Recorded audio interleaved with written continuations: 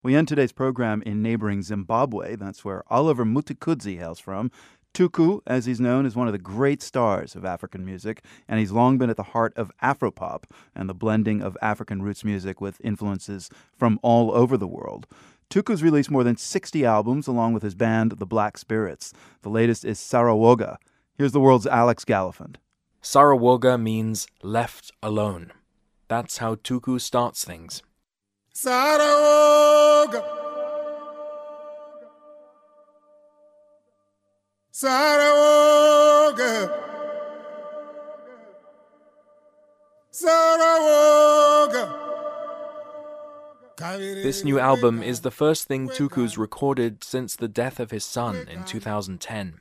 Sam was 21. He was killed in a car crash in Zimbabwe's capital, Harare. He often played sax in Tuku's band.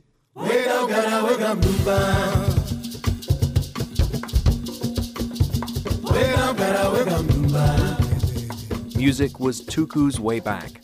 In my case, I used it as therapy just to help me understand that at times bereavement is part of life.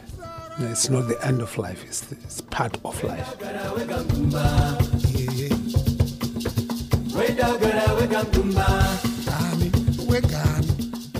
There's an old adage in Harare, Tuku tells me. You don't get to sing a song unless you've got something to say. A song must have a purpose. It has to give life and hope to the people. It has to have something that man in the street, that listener, can use in his life to improve himself.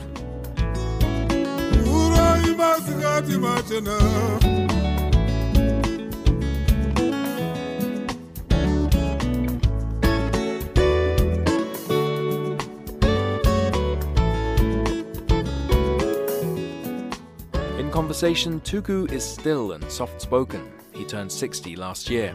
He's also very tall, and when he sits, he winds himself around a chair like he's trying to disappear.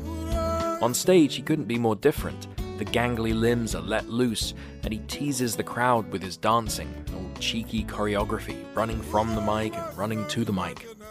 I mean, when on stage, it's more like you're acting what you're talking about. So it has to be sticking to the people so that they remember the song.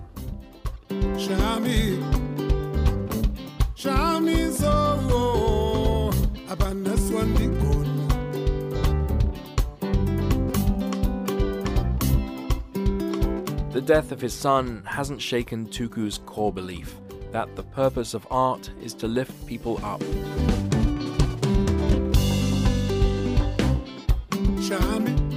Even though the lyrics might be talking about serious issues, might be talking about pain and so on, we make sure the harmony is joyous.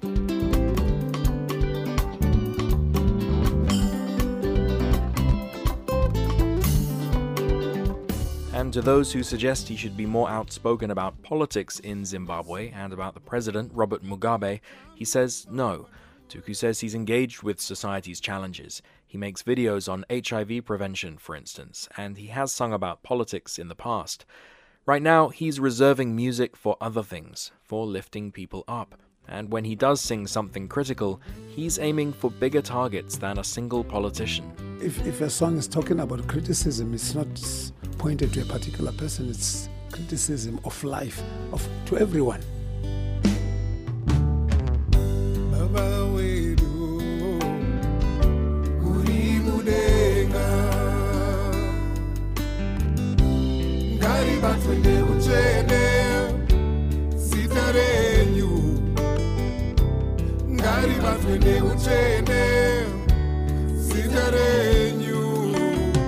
One more thing.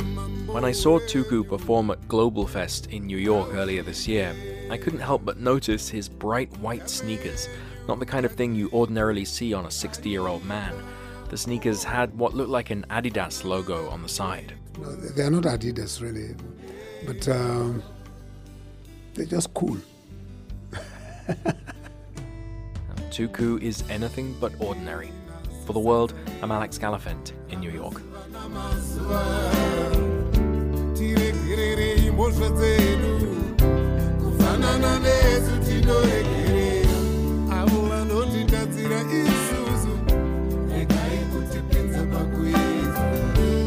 Tuku always makes me feel a little better. From the Nan and Bill Harris studios at WGBH in Boston, I'm Marco Werman. We're back tomorrow.